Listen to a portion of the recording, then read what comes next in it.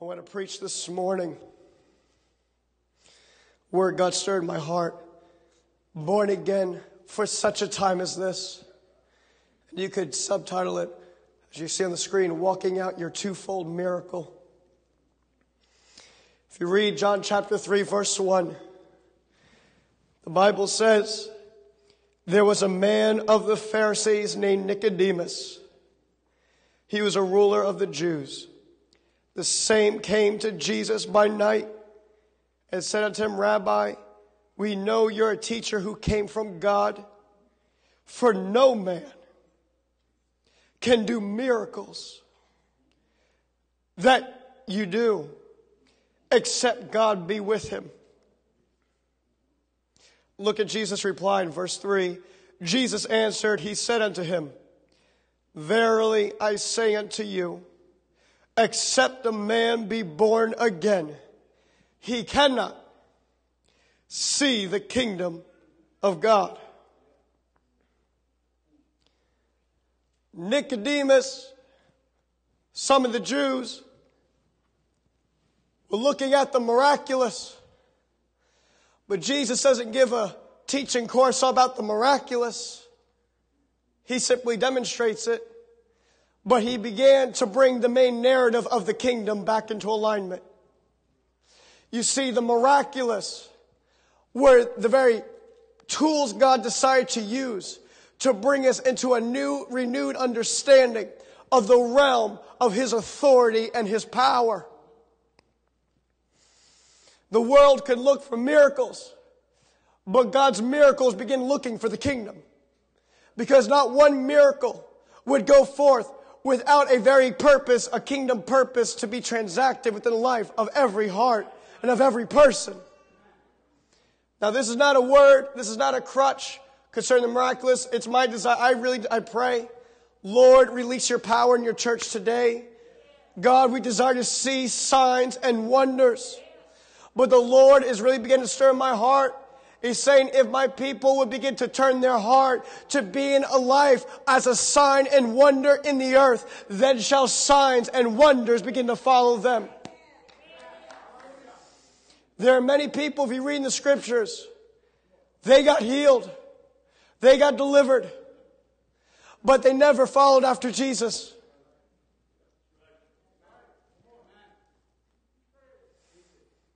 When we stand before the Lord, we're not going to say, oh, remember me, you healed my throat.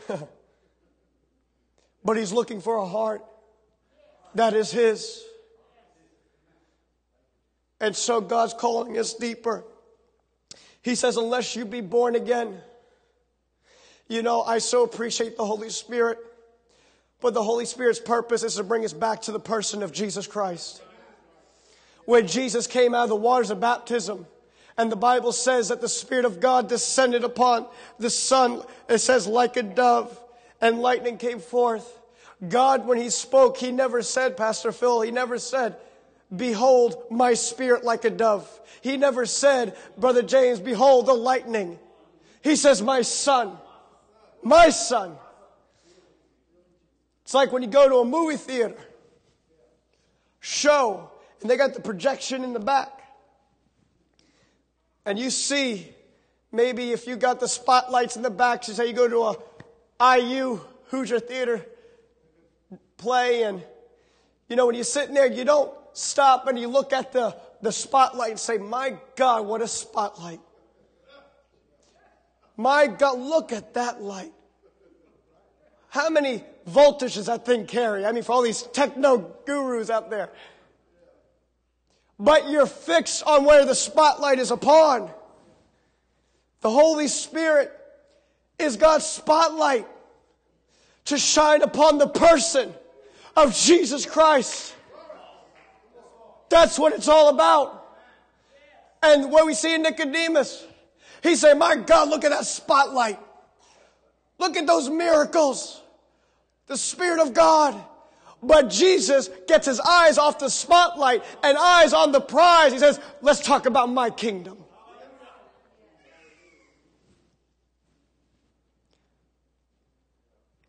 I believe that when we have our gaze upon his kingdom, upon his authority, kingdom, his king's dominion, then I believe everything else just begins to flow out. Just flow out. But you must be born again to see.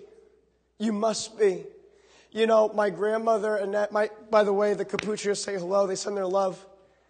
And Pastor Phil thanks you for your prayers, especially concerning his passing of his wife. God's grace has really been upon him. And I was with him.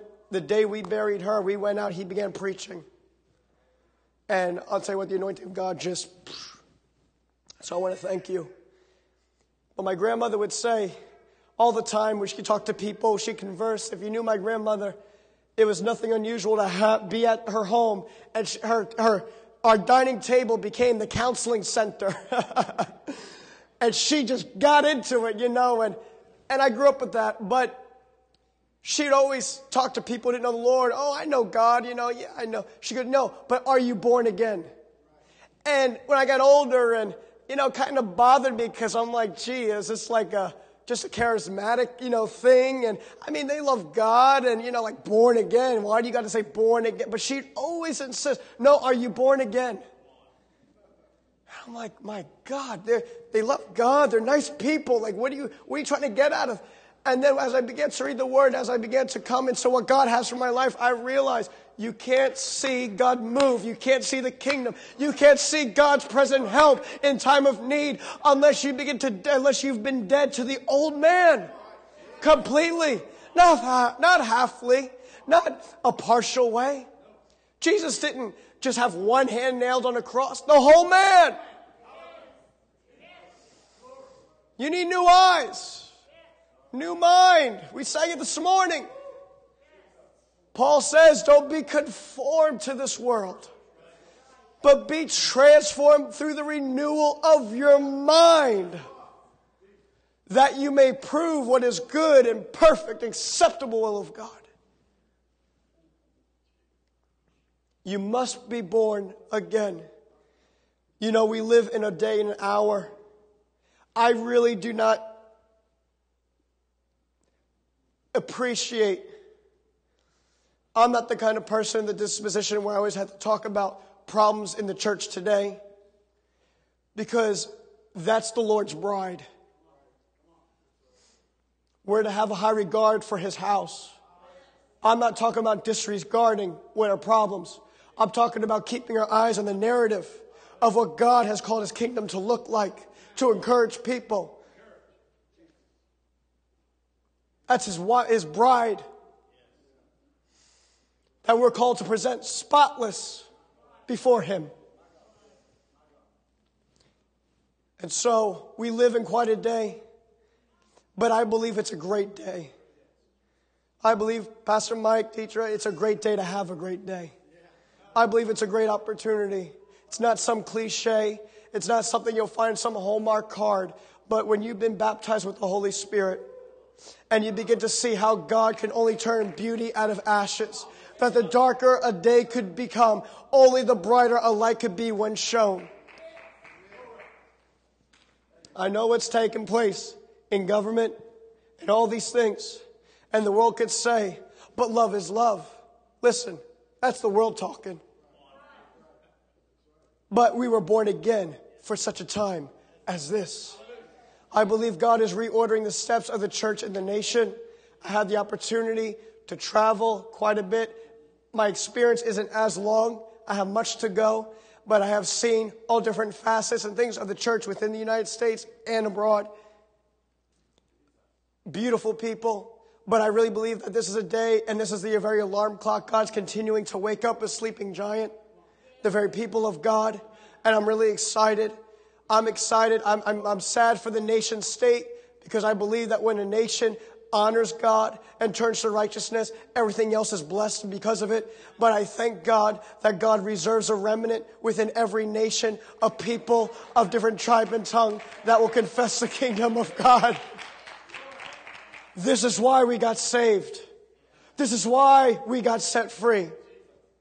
Not just so we can come on a Sunday to just have a good moment and feel great and dandy, but that we might begin to cause our life, that God could change our lives so we could be tangible to lives who need deliverance, who need breakthrough, who need a real opening to understand that God has something great and a new life. I'll tell you one thing. God never came to give us just a better life. He came to give you a new life. Brand new. The power of God is so precious. I believe today we can't afford any more Christian casualties to lukewarmness. To a lukewarm. You know, the Bible says, one of my favorite verses in all the Bible, it's in the book of Psalms 85. He says, mercy and truth have met together. Righteousness and peace have kissed each other. I believe if we begin to live our life just with one of those things, oh, we're just called love. That's a given. That's the foundation of Christianity. It's the love of God. But if ever we would allow the love to be divorced from His truth, then we're only showing a half a light to the world. And if only, you know, another verse I like is, and James says, follow peace with all men and holiness, without which no man shall see the Lord. If I only lived a life just feeling peaceful, everybody's going to think I'm just a nice guy. Get along with the flow. I'm not the kind of person, you know, I'll just say whatever you want to hear to make you feel good. But if I didn't have peace and I only lived consecrated, of course, holy, I had the possibility of living a life where I could have this attitude of, you know, I'm right with God and you're going to have to find your own way. There's us four no more. But when I allow peace to come in and holiness, separate unto God, peace is a gift that causes our lives to become tangible to the world. So that when they lay hold of you and me, then they can say, my God, I see holiness. I see a standard that God put in your life. How did you get there? It wasn't by my might. It wasn't by my ability. All I said was, Lord, apprehend me so that now I can begin to apprehend you. I believe we live in a day where God has allowed there to be a line divided in the government, in the church. This is a perfect opportunity to rebuild, I believe, for many churches, the altar of the clear preached word of God, to raise disciples, to see people walk in new life.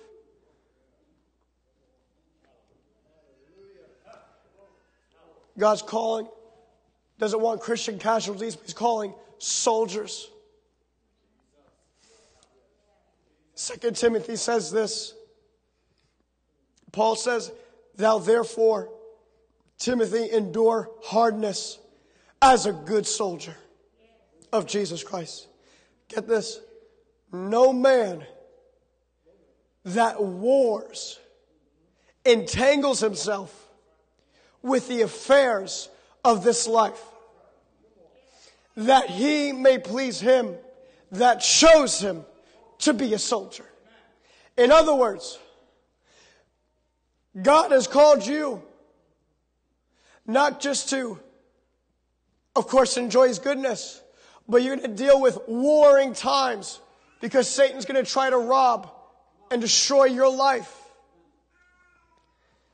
And you're going to know what it's like, Timothy, to be on the battlefield, to fight for your destiny, to fight for your family, to fight for your marriage. But I want to tell you something.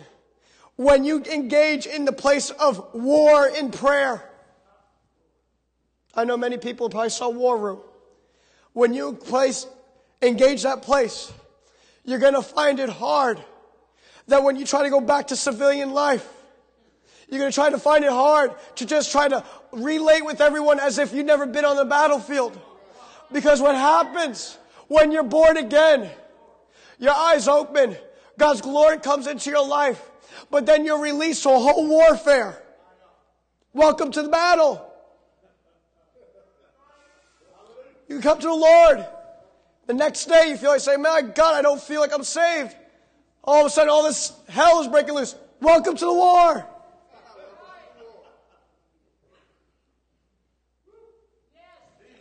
But thank God that victory is His. He's called us to be more than, not a conqueror, more than a conqueror. So he says, Timothy, endure it. Not tolerate it, endure. Endure. God's not called us to tolerate ridiculousness, but allow His truth, His love, His peace to pour in and pour out, to begin to endure the test of time. Because God has called us to be written epistles that will hold the testimony of enduring the ages.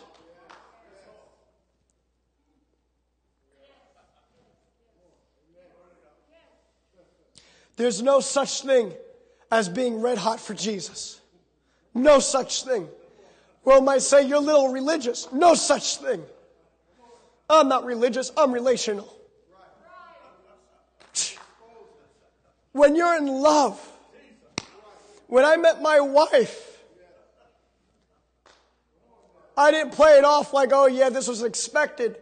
Love came in my heart. It changed the way I lived. Even I'm only over 2 years married. I got much to go. I got much to learn. But I couldn't live my life, Brother James, like a single man. There was no more bachelor style eating at the counters. We ate at the table with my wife. Was it because I forgot we were married? No, we were very married. But my mind had to be renewed to think no longer as a single man, but as a married man. When I came to the altar of our marriage, once we were pronounced husband and wife, single Justin, single Laurel ceased to exist in the earth because covenant was made and a new name was given. When you're born again and you make covenant with God, it's not just remit my sin, but the old man ceased to live. You can't eat the way that you used to eat. You can't dress the way that you used to dress. I'm talking about things in the spirit. But what happens in the spirit ought to bear witness in the natural. Sorry. I myself try to fight it tooth and nail to just get by. I grew up in church. I could talk church. I was surrounded by ministers in my life. But there was something in me before I came to the altar. I wanted to fit in. I wanted to blend in. Hurt by the catastrophe that came into my family personally. But God knows how to turn a mess into a message. Before I came here this morning, I went to, only share this for those who don't know. I lived here for a total twice, but for a total of 10 years. Grew up in church here. Before we had balconies, I sat in the back. Everybody here had church. I came. But you couldn't find me lifting my hands. But God needed to do a work, so I played the drums because that was a form of worship. But I will confess this. I love playing the drums.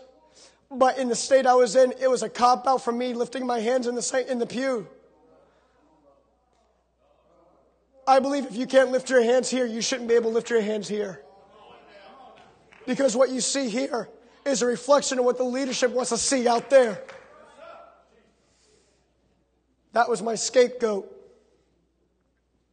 until God separated me. And thank God he did.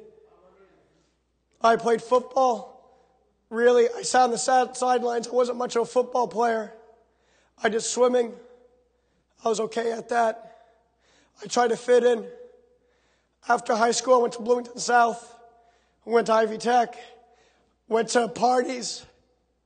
Drank. Was never an alcoholic, but just enough to fit in. That's what I did. Been with girls. Did things I should have never have done. Because I was trying to find love and acceptance when a father left. I was looking in the wrong places, and it was robbing my life. And I was stealing and shoplifting. I was living on my own. I still came to church because there was a fear of God that was placed in my life. There was a fear of God and a fear of mom. She took place of the Holy Spirit. She brought me to remembrance. My mother would pray. I hope this is okay. When my father left, I wanted to commit suicide. But my mom looked at me. She said, I may have lost a husband, but I'm not losing my son. And she spoke the word of God over my life. And I was dating girls that were professed atheists. And my mom would talk to them and say, how do I know you're not the woman for my son? He has a calling in his life. And I would sit there and I'd shrug in my seat. And my mother turned to this one girl that I should have never been with. She says, God, Jesus has a purpose for Justin.